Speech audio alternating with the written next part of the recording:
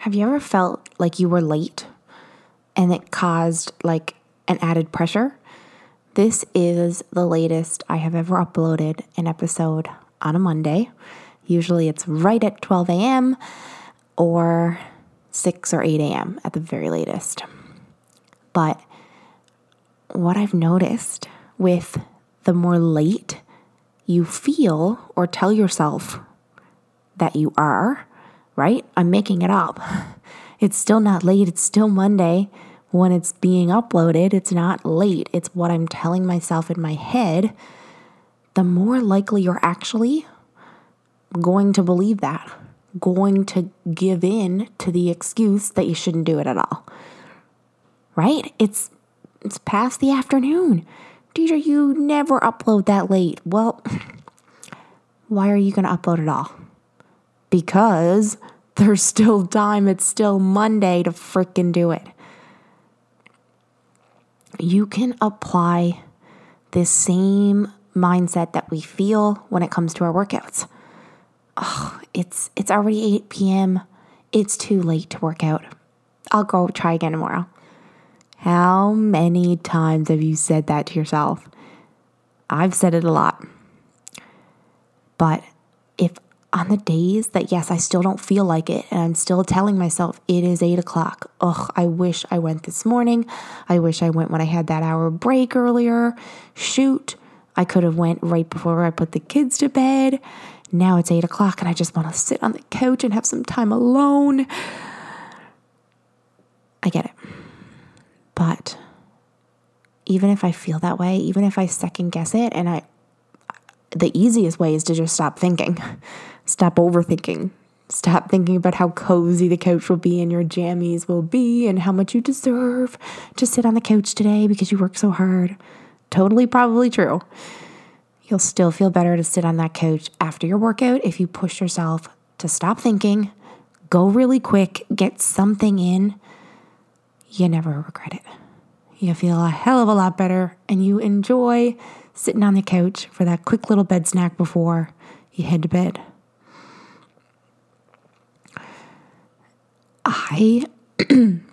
Sorry, a little bit nasally, a little bit of a dry throat, definitely not sick, finally, but I apologize for the little tickle in my throat. There's always going to be excuses. Excuses like, I'm not feeling 100%. I am too late. Oh, I have my daughter upstairs wide awake.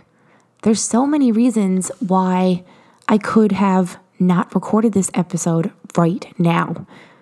There is 100 reasons why I could not go to the gym at 8 o'clock when my husband gets off from work. There's lots of reasons. They're probably valid, right? But the decision that's going to make me feel the best, it's not always the easiest choice. Often it's the hardest choice. But the thing is, when you know you need to get something done, and whether it's just a phone call or an email, don't think about it. Stop thinking about it.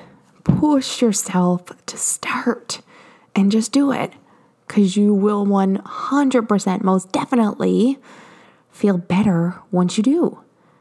And if you've been feeling gross and you know you need to get back into working out or eating better, find an accountability partner. Find somebody to hold you accountable to what you're finding hard to start. Because it's not that it's going to cause more pressure. It should make you feel better. Take like a hard choice.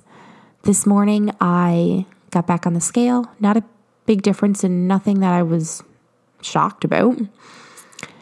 But I took my progress photos, which is something I despise doing. And it really woke me up. It was exactly what I needed. Not to get down on myself, but just remind myself that I'm not feeling my best, physically or mentally. My confidence is not good right now. So even though I have a weight loss goal of 10 pounds, the truth is, that's not my real goals at all. My why reason is I want to have more confidence. My why reason is I want to have more energy and I want to feel better mentally for my kids and my husband and myself. And I want to go to soccer and I want to do more with my kids without feeling tired and like I'm dying because I'm running so hard. And that requires a next level of me, which is not easy, right? Because next level results require what? Our next level efforts. Harder, not necessarily harder, but more or, tweaked or more consistent, more steady, more intensity. Could be less junk food, more vegetables, less snacking, more whole foods, less eating out, more preparing and cooking meals at home, less excuses, more results, more sleep, less alcohol. You can still have it, just in moderation.